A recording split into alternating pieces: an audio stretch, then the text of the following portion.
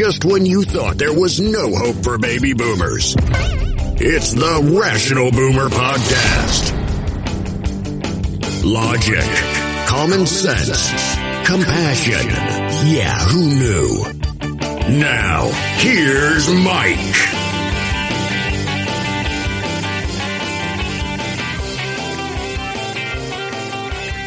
We are back on the Rational Boomer Podcast, and this is a red letter day. We're going to do something we haven't done in 232 shows, and that is have a guest. I've never had a guest. I've never had a co-host, and it's not because I didn't want one. It's not because I didn't want one at all. It was because it was hard to find somebody who had the courage to be able to speak up. Everybody else has jobs. They're not lazy fucks like me. So they were afraid of what they were going to say. And, you know, I say some shit.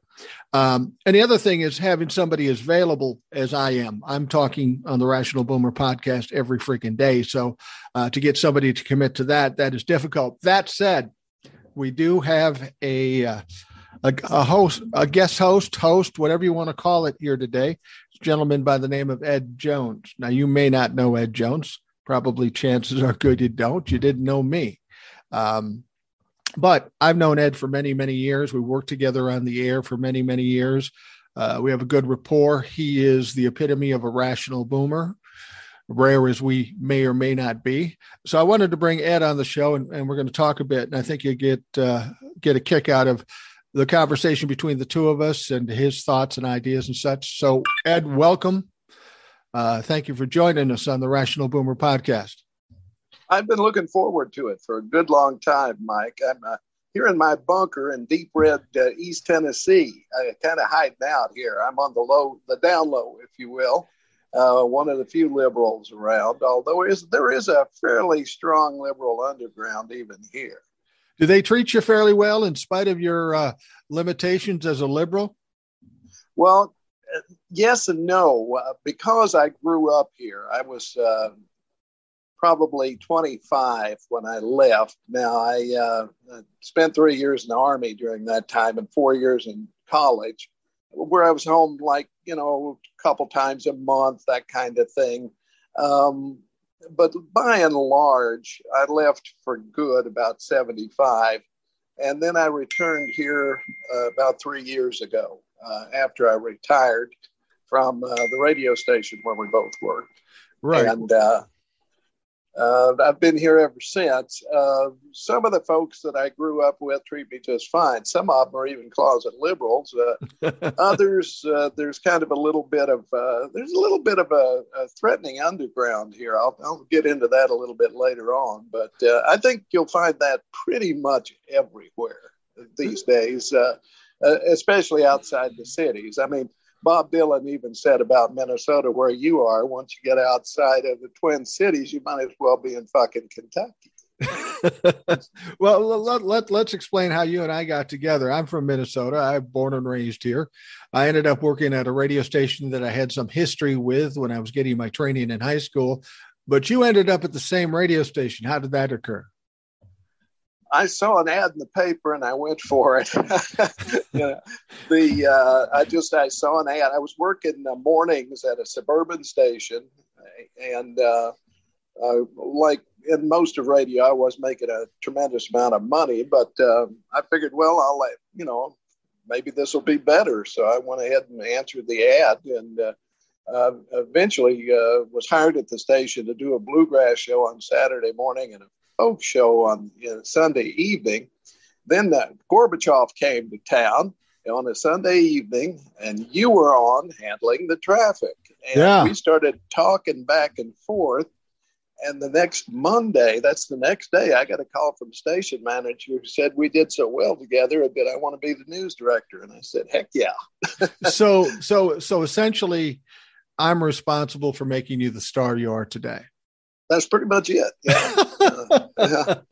You have to understand, when Ed came on the show, I was doing traffic. We had a contract with the Department of Transportation. They needed somebody doing traffic. And at that point, I was on the air more than anybody. I was on every 10 minutes in the morning and in the afternoon. We also had a host, and we had a newscaster, a news director in Ed Jones. And we always had some kind of rapport on the air. And as good as it sounded, and as much as the audience liked it, our fucking suits did not like it, did they? No, not so much. But we persevered. It's a nice way of saying we fucking did it anyway. Yeah. What were they going to do? Fire us? Well, they didn't. they sure tried to run us out, though. Well, Ed, you're from Tennessee. You spent a long time in Minnesota. You and I spent a long time on the air, and that was probably some of my most pleasant times at that radio station. There's a lot of pleasant times, but there's some unpleasantness too with the whole thing. But at least being able to be on the air with somebody of a like mind and like ability, and I don't mean likable, I meant like talent on the air that we could kind of bounce off one another. That was a pleasant memory. Now you're probably more liberal than I am. Yeah, and there's no liberal like a Southern liberal because we have so far to come. Yeah, no shit. And you got to really fight to stay alive down there. That's pretty much it. And I think it's getting, let me give you a little anecdote here to show you what goes on here. All right. Now, last summer, a friend of mine who's a storyteller and collects stories and so forth, decided that it might be a good idea to collect some of the stories from the Black community. So she put out some feelers. Good idea. And some folks said, well, yeah, we'd like that. Why don't we have a meeting to talk about it? And she said, well, where? And they said, well, there's this church. And she said, okay, that'll be great. Then she realized it was kind of small. So she said, this weather's nice. Let's have it outside. I'll call the park and make sure I don't need a permit. So she called the park board and asked if she needed a permit. They said, no, just, you can use that part of the park all you want to. But somehow or other, the word got out that Black Lives Matter was coming to town to desecrate the war memorial. Oh, Jesus Christ. I don't know how that happened, but anyway, 300 bikers showed up in town that evening, some of them with sidearms to protect the war memorial, which is on the courthouse grounds, got a flag and the names of those of Hawkins County who have perished in various wars and an eternal flame. So they came in, milled around for a while, yelled some inward things at some Black people who drove by. And they weren't attacking the memorial. They weren't attacking the memorial. They just driving by. Yeah, and they chased some people away from the inn because they had out-of-town license plates. So it was a general cluster, if you know what I mean. Do you think they didn't want to do the stories because they were afraid it would turn everybody black?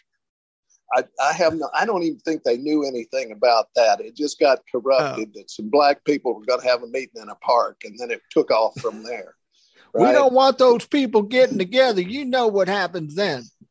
Exactly. So, there's a group called the New Panther Initiative at the college where I went, East Tennessee State University. It's just a small group of students that they heard about this. So they decided to actually have a demonstration, and they called and said, we're coming to town next Saturday. We're just going to do an informational protest in front of that war memorial.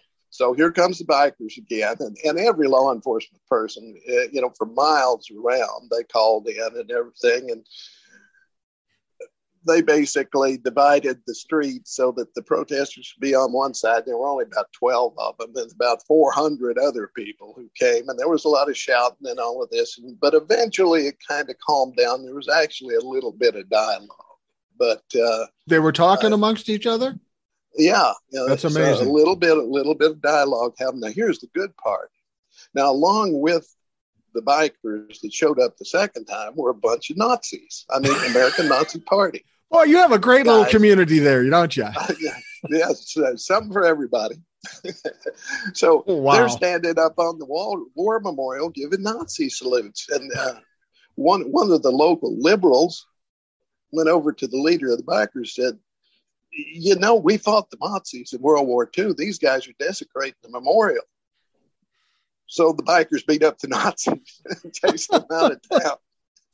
They don't even know who they're fighting. Jesus Christ. No, so a good time was had by all. And then we did have that meeting in the park the next week, and some Black folks came, some white folks came, and we talked and had a good time, and we were going to keep going. But then the pandemic came, and it kind of all got put off to the back burner for now. But we'll see what happens. So the pandemic helped to simmer down the racism. Isn't that ironic? Yeah, it defused the situation. What's really ironic is East Tennessee, and Rogersville in particular, they did have slaves, but they didn't have field slaves. They were the house servants in the rich people's houses. Okay. And so there were very few of them. Almost nobody in East Tennessee owned slaves. And they actually voted. The local vote was, I think it was 1285 to 814 to stay in the Union. Really? Really. So wow. the Confederates had to put troops in here and occupy, because East Tennessee didn't want to secede. The rest of the state really didn't, because they were the last one out, the first one back in. It's kind of like they left the lights on, Right, exactly. The toaster's on. I got to get back there. Exactly, but that doesn't mean that people, when I was growing up, I mean, there were no black people working in the stores. They couldn't eat in the restaurants, anything like that. From my front porch, I can see this outline in the park. It's a concrete rectangle, and it's the top of the old swimming pool. They closed in 1963, so they didn't have to let black people swim in it. Because of the civil rights movement. The civil rights movement comes in. Now we got to let them in, so we'll just shut the damn thing down. Exactly. And they did that all through the South. And they left the top, to remind people why they did it. Now everybody's forgotten that. And, 15 years later, they built a new city pool and everybody was welcome. So, sure. Well, that's the thing I tell people. I tell my younger people and my kids and such, for a while there before Donald Trump, racism was kind of pushed down. And I think a lot of white folks thought, oh, it's getting better. But people don't realize that the hardcore racism and the segregation and the separate water fountains and pools and things like that don't go that far back. We're talking the 60s. You and I were both alive in the 60s. And that's not that long ago to have some serious trouble. I saw the movie and the documentary about the Loving case. I think it was in Virginia or something, or a black woman married a white guy and they had all kinds of trouble. Interracial marriage. Yeah. It was illegal until that point. Yeah, exactly. Until they went to the Supreme Court. And I think people think racism and segregation and all that stuff was ancient history. Well, we're old, but it's not exactly ancient when we're talking 50, 60 years ago that black folks or people of color weren't afforded a lot of the things that white people had. And it was because white people were oppressing them and keeping it from them. Exactly. And there's no way to say that any other way. I mean, that's exactly what happened. And people can try to apologize for it any way they want to, or make up that it didn't happen, but it did. And we all know it. And, and it's not just in the South. I mean, there's a reason that most of the black people in Minneapolis lived in North Minneapolis. Right. There was there's a reason why, there was a reason why the black community of Rondo was destroyed when they put the interstate through. Right. They put it through the black part of town and destroyed. You've probably heard of the Tulsa massacre. Well, it was a different way of doing it, but it achieved the same thing. It wiped out the black businesses. Yeah, that was putting a road through them. That was an interesting case because nobody heard about it. You could have gone into Tulsa and said, what about this Tulsa massacre? And people in the town didn't even know about it until it recently came to light and people brought it back to the top. But essentially, the white people of that town were triggered by some minor thing, and it ended up wiping out an area that was pretty affluent with the black community, destroyed everything, stole all their money, and left them high and dry. And they never received any kind of justice out of that shit at all. Not at all. And it's just recently, I don't know if you watched the streaming show Watchmen. It was on, I believe, Netflix. It was I don't think I've seen that yet. Services. No. Well, it starts off with that. particular. It's a superhero thing, but it starts off with the Tulsa Massacre. So it just Watchmen. Look for that, and you might want to check it out. I will definitely check it out. I love that historical stuff. Now, you and I are on the same wavelength, and as we are with most of the listeners on the Rational Boomer podcast, I've always said that I'm not as much liberal as I'm against the Republicans. And I wouldn't say I used to be as against the Republicans as I am, or more than the Democrats, until the appearance of Donald Trump. And then all of a sudden I saw, well, we have a fucking fire going on and we've got to put that out, and whatever it takes. I mean, if the worst possible candidate came along, but happened to be somebody other than Donald Trump, I would probably voted for them just to get Donald Trump up. I mean, this guy's a scourge. He is a danger to this country. And the fact that he got in is problematic. And we had to do anything we can to get rid of him. And if it means sidling up with the most liberal of Democrats, I'm in, man, because we've got to put out the fire first and then worry about the other problems. Well, when I was a kid, see, I'm from a Republican family. My grandfather was the guy who, just before the election, a limo would come to his house and drop off a suitcase full of money, and he would buy votes for the Republicans. Oh, my really? grandmother always said, why don't you just keep the money? Nobody'd know. But he did it. He did his bit. And so I was, a strong Republican growing up. I hated the Democrats. See, my family lived in the black part of town here. All of my neighbors were black people. So I knew everything they said about black people was a lie. And back then, the Dixiecrats, the Democrats, were the racists. Right. We've kind of switched roles here with the Democrats and the Republicans. Yeah, well, when Lyndon Johnson, and Hubert Humphrey brought in civil rights, got everything through, then the Republicans said, hey, we got an opportunity here. Y'all come on over to our side. So they welcomed all the racists to come over, and they did. They left the Democratic Party and went and became Republicans. That's the truth, folks. And all you have to do is check it out. You'll see we're not lying to you. Well, and that's why when all these Trumplafucks, that's my name for them, Trumplafucks, keep saying, well, Abraham Lincoln was a Republican. Yes, he was, but that's a far different thing. The fact is, as far as I'm concerned, the Republican Party no longer exists. No legitimate party exists any longer. It's just a fucking sect. It's a cult, whatever it is, but it's not a legitimate political party in this country. Yeah, and they're so fragmented. I think you've got your Mitch McConnells, right? These old style guys who they like the federal government because they know how to manipulate it. Right. But the rest of these guys, your Steve Bannons, and then in the various states, they would love to destroy the federal government and everything except national defense. They like that, of course. Right. But everything else they want gone. And they don't want the federal government to be able to come into South Carolina, Alabama, Georgia, Idaho, wherever, and tell them what to do. They want to be able to be racist as much as they can. They want to destroy the federal government, take the power away, and have their own little fiefdom in each state, just kind of like it was before we unified into a country. It came up with a constitution that they find very inconvenient.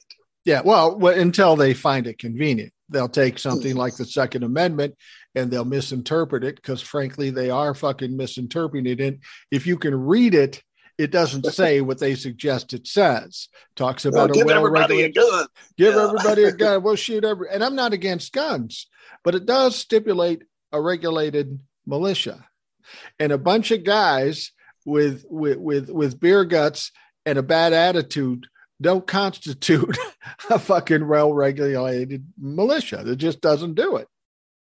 No, it doesn't. I mean, many legal scholars will say flat out, this is a misinterpretation, but I'm afraid it's not going to be addressed. No. I don't see how it can be. If shooting down a room full of kids doesn't affect you to want to regulate guns, there's something so bad wrong with you that I can't possibly deal with you. Well, the governor of California, Gavin Newsom, came up with something, and I was talking about this before. Turnabout is fair play. If Texas and these other places could put together these half-ass state laws that try to undermine abortion, then why can't a state like California do the same things with gun rights?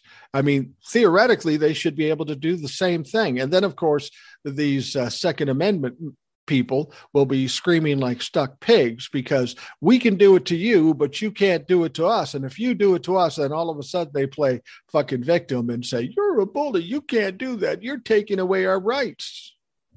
Exactly. Well, here in Deep Red, Tennessee, we will soon have, if we don't already, it's in momentarily, have absolute, anybody can carry, no permit needed, no training needed. Of course, the law enforcement is very much against this, but law enforcement's very much against it. Every right-thinking person is very much against it, but the legislature just passed it. And the governor signed it. That's right. He signed it. Guess where he signed it? Where? At a gun manufacturer. Let me ask you something. I get this a lot. Amongst Democrats, there are the fatalists. Oh, nothing's ever going to happen to any of these guys. Nobody's going to pay a price. Come the midterm elections, the Republicans are going to win because that's what's always happened in history. I always argue with these folks and I get irritated, even though they may be my followers, because I think anytime you go into anything, you can't assume you're going to lose. You got to assume you're going to win. But my opinion, and see what you think about this, is it's one thing to gauge something and predict something happening based on history. But it's my contention what's going on right now has never fucking happened in history. It's never been this blatant. It's never been this troublesome. To try to compare it to history is an impossibility. I don't personally think that the Republicans are going to do all that well in the midterms, mainly because the Democrats are doing a good job of letting this information seep out slowly but surely, knowing people have short memories, and they're going to keep pounding on this with information and evidence and indictments or whatever they come up with between now and November 22nd or November, whatever it is, on 2022. What do you think about that? I agree with you 100%. Number one, the other shoe is yet to drop. I think the DOJ, the Department of Justice, Merrick Garland is building a really strong case, and he's doing the same thing he did against Timothy McVeigh. No leaks until the hammer falls. Right. So I think you're going to see that happen. The other thing is the Republicans keep shooting themselves in the foot. I don't know if you noticed, but yesterday they had the vote to reduce the cost of insulin from $300 to $35. Every Republican voted against 12. 12 did not. Right. 12 voted for that. 193 of them voted to keep that price up there, So, there's the diabetics alone should tip the balance based on that. Yeah, you can't. They'll go back and lie, but how they are, like they do with infrastructure. You can't tell me there ain't a bunch of overweight, beer drinking, pork eating motherfuckers down in the South that happen to be Trumplicans that have a little diabetes here and there. It's got to be rampant in the South as much as it is in the North. Oh, you go to the barbecue place, man. They got the IVs hanging on them, Bring me more barbecue and insulin, Yeah, I'll take a hit of metformin. And now, see, I have type 2 diabetes, and I don't take insulin. I take metformin. It's not that out of control. But I do know people that have to take insulin, and it's a ridiculous amount of money.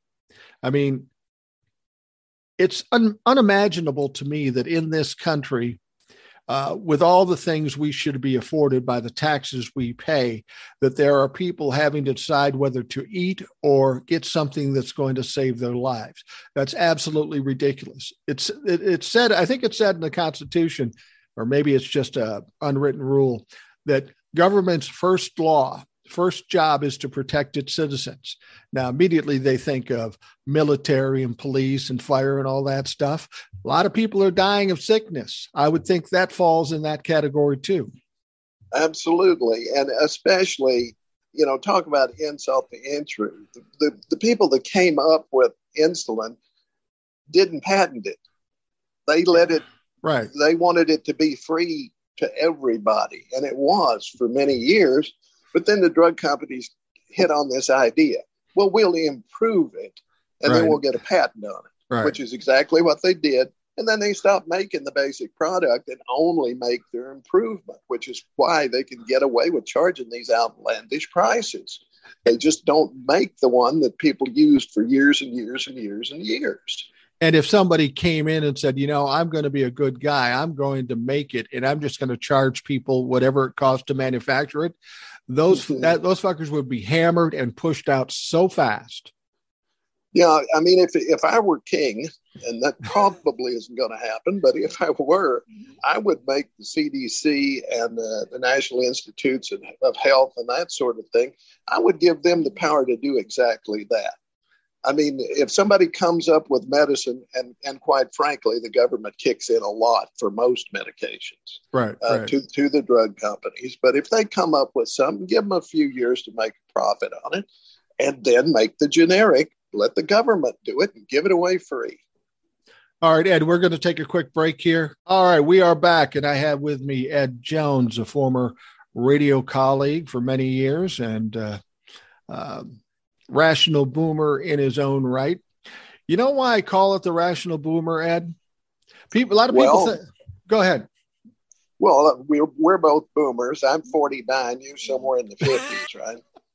I mean, I was born at 49. I'm way older than that. I was born in 60, and I'm going to be 62 here in a couple of weeks. No, but I kept hearing all these millennials and all these people saying, "Oh, boomers are fucking assholes. They're this, they're this." And when I walk down the street, or you walk down the street, people look at our age, and inevitably they will say, "Oh, there's a boomer, Trump humper, racist, misogynist, anti-Semite." But when they meet us, they realize that that's not true. And I'm sure in a lot of their minds, they think, well, here's a fucking unicorn. Here's a boomer that isn't a bad guy or doesn't think all these horrible things. But when I started doing the Rational Boomer thing on TikTok and then now on the podcast, I found that there's a lot of people like us, but we're older. We're not so much tied into technology, so we don't have any power. So I thought if I could do something on TikTok and in the podcast and bring these boomers together as a lump sum of people, maybe, just maybe at some point we'd have a little power, maybe a louder voice, because not all boomers are the same any more than all Black people, all Jewish people, all women, whatever, are the same. So that's why we've done it. And some people will come to me and say, "Oh, you're the rational boomer." No, I'm a rational boomer. Yeah, there's a lot of us. And people forget, number one, that Bill Clinton was the first boomer president. That's right. That's right. So the World War II generation lasted a lot longer than most people think. And they may have been the greatest generation in a lot of ways, but once the war was over, they were the ones who kept the racist stuff going. It Absolutely. was us. It was the boomers who turned against the war in Vietnam, ended it, ended the draft, and kicked in with all the minorities to create civil rights. Now, Lyndon Johnson and the other Democrats, Hubert Humphrey, big props to Hubert. These were the guys who got it through, but we were the ones voting for them. We were the ones who were out there with Eugene McCarthy against the war. We were the marchers. We were the one getting hit by clubs and so forth by the cops. But we did it. So we did a lot. Anything that's progressive began with the boomers, and we were reacting against what were the 50s. It was like, Bye-bye Elvis, here's the Beatles. Right. And I think a lot of people either don't remember it because they're too young or don't recall it. I've talked to a lot of younger people, and they say, this is the worst times ever. I can't believe the chaos and the violence and all this stuff.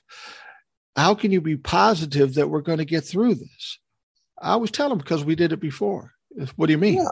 I said the 60s were worse than this right now. Believe it or not, it was worse. We had war. We had civil rights riots. We had war riots. We had college kids being killed on campuses. We had 4 major assassinations.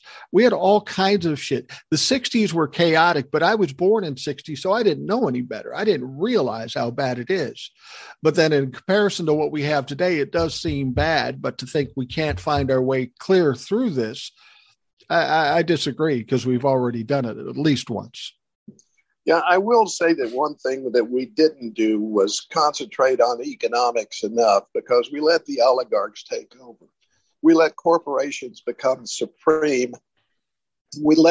After we ended the draft and all of that, we decided, hey, well, maybe we should settle down. And we joined the corporate culture and did all of that and helped that advance. So we have some things that we need to own up to as well, because really to me, that's the big problem we have, and that is the corporations own the country. They own the media, they own the politicians, and we're going to have to find Teddy Roosevelt's big stick and break up some corporations here if we're going to go where we need to go. Well, I think you're right. As you said, during the 60s, it was the boomers who helped to stop the war, who helped to get civil rights, women's rights, and all that happened in the 60s. But I think a large number of the boomers sold out. They realized, okay, I've got a family, I've got kids, I need to get a job. And then they became ensconced in corporate America. And then they bought into their eliteness of being in the corporate America. They started winning, they started making money, and then it just got away from them. They got drunk with power and they've just gone with it. So that's why we have all these wealthy people and all these corporations running everything. I've told this story on the podcast before. Remember when they were going to try to pass Build Back Better? Yes. And of course, all the Republicans said, oh, we can't afford that. Never mind, they gave $2 trillion to rich people for fucking nothing. They gave $800 billion to the Defense Department, which we didn't need to do. But somehow when they give it to us, they can't afford it. And then the Democrats come out and they say, this is a transformational bill. Nothing like this has happened in 80 years. And I go, wait a fucking minute. We elect you to office. We pay you to serve us, both Democrats and Republicans. Are you telling me you haven't done fuck all for us in 80 years? And I'm talking about Republicans and Democrats. That just is an illustration of what our government is and isn't doing. And what it isn't doing is its fucking job by tending to our needs. We've seen how well it does for the economy when you do that, but still they want to fight against it. We have to do a big reassessment, but what it comes down to is there are 2 kinds of people in this country right now. The kinds of people who think corporations are okay, and those of us who know that they are the great Satan. To cop a phrase from the 60s, or really actually the 70s. But that's where the problem lies. When you have that much concentrated wealth in corporations, hedge funds, and so forth, they can do whatever they want, because there are very few people who can resist that kind of temptation. And you'll find it on both sides of the aisle, I'm afraid. Yeah, you do. And the thing is, corporations don't have to be the great Satan, as long as they're made to follow some rules, as long as they're made to pay equal amounts of taxes. I mean, this whole thing that Joe Biden's come out with forcing billionaires and 100 millionaires to pay 20% of their taxes, everybody's looking at that from the rich side going, oh my God, we can't do that. We can't fucking do that. But you and I pay more than 20% in our taxes. Yes, we do. And we're not making that much money in comparison. So the idea of get them to pay their money, that's not crazy at all. I mean, let's be honest. You and I were alive when Ronald Reagan came into office in 1980. And he told us about the wonders of trickle-down fucking theory. And in those 60 years or 60 years 40 years since that time. It hasn't worked fucking once. And why did nobody stand up? And I'm sure some people did. We just didn't hear them say, hey, we've been here before, because the first guy who talked about trickle down was was in the Hoover administration right before the crash. Right. And just one more history lesson here. Corporations were banned by founding fathers because they had seen what the Virginia Company and the East India Company that had a bigger army than the British Empire, for example, they saw what evil corporations could bring along.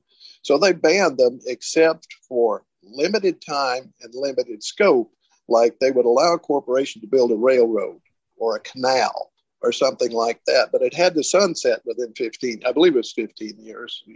But they weren't allowed until about the late 1800s is when they started the comeback, when they started to be released, so to speak. And if it hadn't been for the Depression, they probably would have just kept right on going, but the big crash gave Roosevelt the chance to go in and make some changes that basically created what we call the middle class.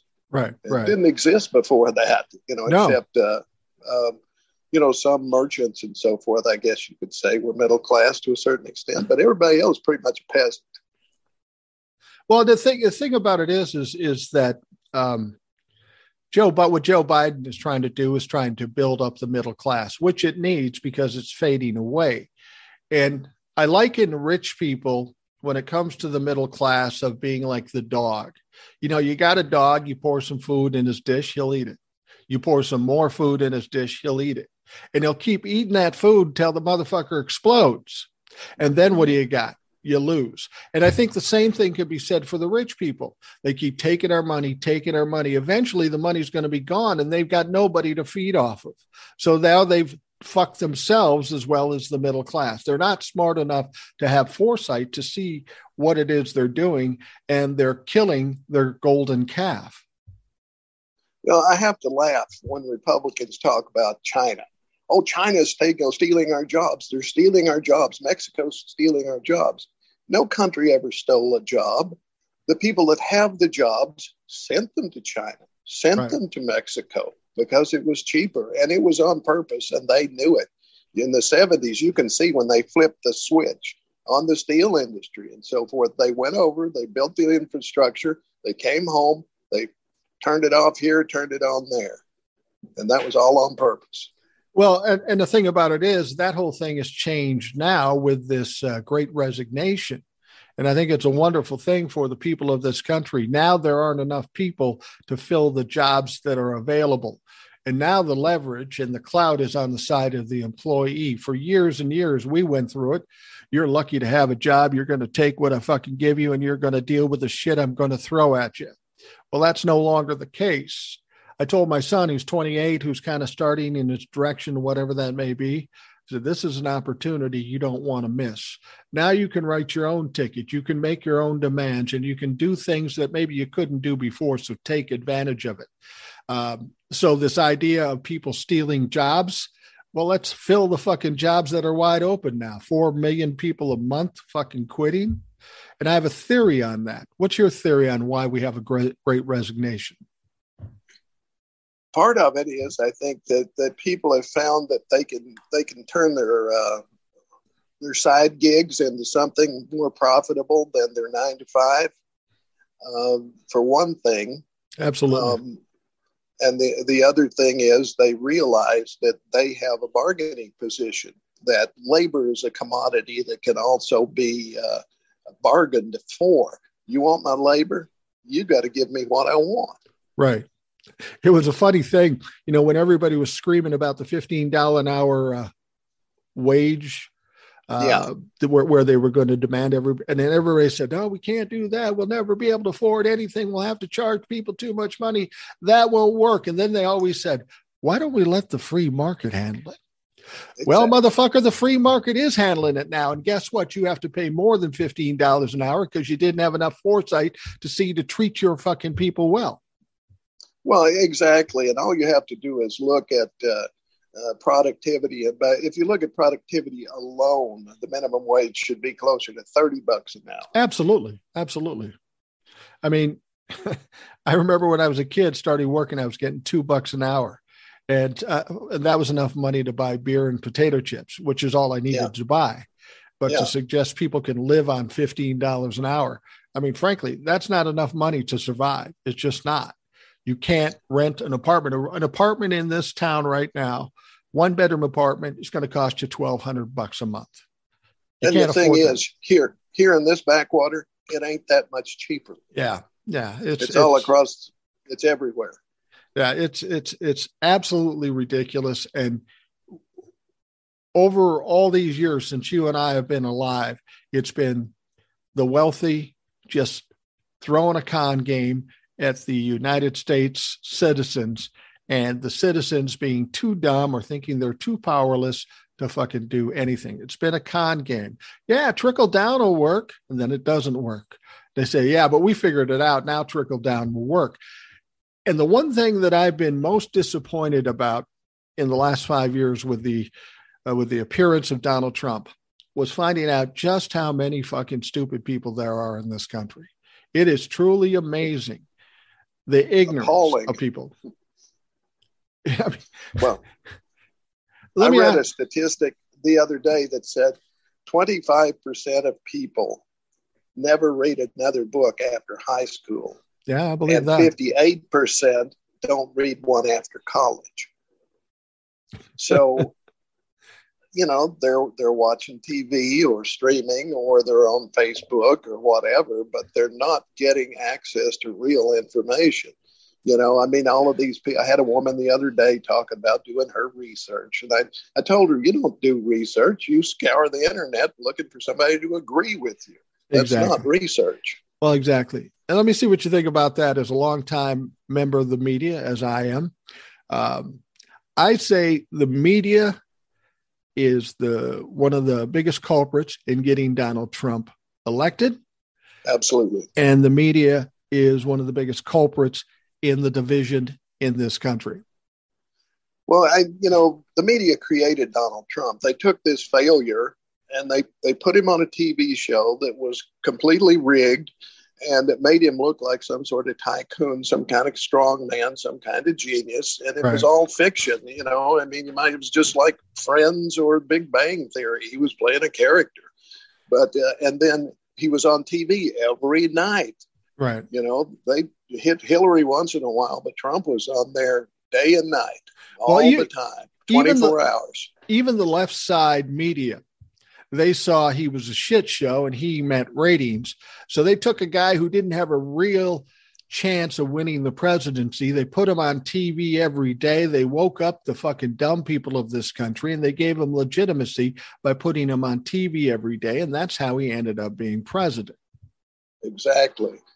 And two words, Mike: corporate media. Yeah, exactly. Well, here's the other thing about the media. One of the reasons we have division, I believe, is that nobody has the same fucking information. Now, you've got the people that watch Fox, OAN, Newsmax, and the such, and they'll spew all this conspiracy theory, QAnon shit. And then they'll talk to me and I'll say, what about this fact? What about this fact? And they'll say, I never heard anything about that. So you've got people listening to some shit, solely listening to that shit, and have no idea what's really going on because they're not listening to facts. That is a big part of where the divide is here. We're all informed differently, and we believe based on what we hear. That's exactly right. We choose our source. We're in our own little world. We live in separate realities now. Absolutely. And, you have the old folks watching Fox. You have, people like you and me who have a variety of sources. Then you have the younger people who are off in the game world in some sort of virtual reality. And, we don't speak the same language anymore. I can't talk to people around here. They don't have the vocabulary I do. Right. And I don't mean that they're not intelligent. They are, but they speak a different language. Yeah. And of course, Fox and Q are real big here too. I'll bet. Well, you listen to Donald Trump, and honestly, his vocabulary, the way he speaks, is much like that of a seventh grader or less, yes. because it's just so childlike. And apparently, these people who speak on that same level or think on that same level, he's the king of the idiots. He's the king of the dumb fucks. This is absolutely true. And the other thing is, these people are so scared because they've seen their livelihood disappearing. You see, when I was very young, there wasn't a lot of industry here and so forth. But as we got the electrical grid up and running and so forth, light industry came in from the north on its way to Mexico and then China. But it stopped here for a while. And if you wanted a decent job in a factory, you could probably get one. And that lasted through the guys I went to school with that didn't go on to college. But that's pretty much ended now. And the growth industry around here is lawn mowing, believe it or not. I bet there's 500 lawnmower companies, because what else are they going to do? And they're scared. They can't afford houses. They live in campers. They live in rundown trailers. They don't know where their next meal's coming from. And now with the inflation going on, they're really scared. So they're looking for any demagogue they can find who will promise them to make things the way it was. Yeah. Well, and that's the thing, that we've got a Republican Party run by old white men. Our country has been run by old white men. It's my contention that the time of the old white man, whether it be Trump or Biden or whoever, has got to go. We've got Gen Xers to a certain extent, millennials, Gen Zs and such. The future is really theirs. It's not yours and mine. Our futures are short term. They've got to be worried about what's coming up, and they should have control over that. Well, the other thing I think, and I see some hope in this, and you may disagree with me on this, I don't know. You probably won't, because your wife will beat you up if you do. But she's not here. I see the possibility of a woman-centric culture would be a great thing. I'm fine with that. Give them a chance to do that. The biggest two disappointments in my life. One was Hillary Clinton wasn't elected president. And, we'll just go with that one. Okay. That Ronald Reagan being elected was the worst disappointment, but Hillary not being elected was a close second. But I don't know if you've noticed or not, more women go to college and more women graduate than men. Eventually, it's not going to be Handmaid's Tale. It's going to be the women with their boy toys, and everybody else is going to be a handyman. So maybe that's a good thing. Listen, man, I'd be happy to be a handman boy toy. That's a good gig if you could get it. Exactly. I'm all for that. But they seem to be the only ones with sense. I mean, I sometimes I think testosterone weakens your brain. No question. I remember talking to my son about this. He had a propensity to lose his temper. And I said, son, here's the deal. You're right at that tipping point where you still have more testosterone than you do intellect. Until you come to the point where your intelligence is bigger than your testosterone, you're still going to do stupid shit. And we all went through it when we were younger. We were going to fight and be tough guys and all that stuff. But at some point, it makes sense just to sit back and say, let's think about this. Let's figure out what we're going to do. And women, frankly, can do that a lot better than men. They do it all the time. They multitask. They from the time they're little, they learn how to do that. And that's another thing you can say about us boomers. We were smart enough to get out of the way of the women's movement. I mean, we didn't do it. They did it, just the same way the minorities in this country made civil rights happen. But we were smart enough to get out of the way and maybe lend a hand. Well, that's what I don't understand about the Republicans now. Everybody's saying they're going to win in the midterms. They're going to win. I have a hard time understanding how they're going to win if by doing this anti-abortion shit, they alienate 50% of this country. If by doing this voter suppression and alienating people of color. And then you've got the LGBTQ people that they're alienating. And it's fucking ridiculous. How do you alienate all those people and hope against hope that you're going to win a fucking election? It doesn't make any sense. Well, this is why I keep harping on corporate media. You'll remember Marshall McLuhan said the medium is the message. Well, in this sense, it is. By saying the Republicans are going to win the midterms, they're trying to make it happen. Right, right. I don't believe that it will. I think there's going to be a big surprise, and that the Democrats may actually add to their majority in the Senate and hold the House. We'll see. I do too. I think it might even be bigger than that. They'll expand. What they need to do is expand the majority in the House, and they need to expand the Senate enough to make Joe Manchin and Kyrsten Sinema irrelevant. We need two more to do that. Two more to do that. We can do that. I think we can do that. You know, and that's what I've said all along. At this point, if nobody's willing to pass anything with all the shit going on with the Republicans, the strategy for Democrats should be take the next 8 months or whatever it is just to tear apart, tear down, and destroy the Republican Party. Then win in 2022 and then do whatever the fuck you want. Exactly. And, I'm sorry that Build Back Better didn't pass. I blame Manchin and Sinema for that. Absolutely. Which is exactly right. And we need to get rid of these stealth Republicans in the ranks. And all we need is two more. We'll be fine. But I'd rather it were 10 because I like a nice margin. Yeah, absolutely. Well, we're going to wrap up the Rational Boomer podcast. We're running out of time. Thanks, Ed, for joining us. And I think after doing this podcast, obviously, we're going to do a bunch more. I'm sure the folks that are listening are going to enjoy it because you bring some insights that I can't. And that is incredibly helpful. So I want to thank you for spending time with us on the Rational Boomer podcast. I had a ball, Mike. I'd love to do more.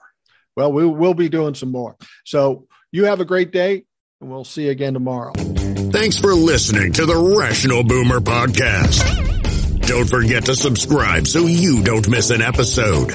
We'll see you next time.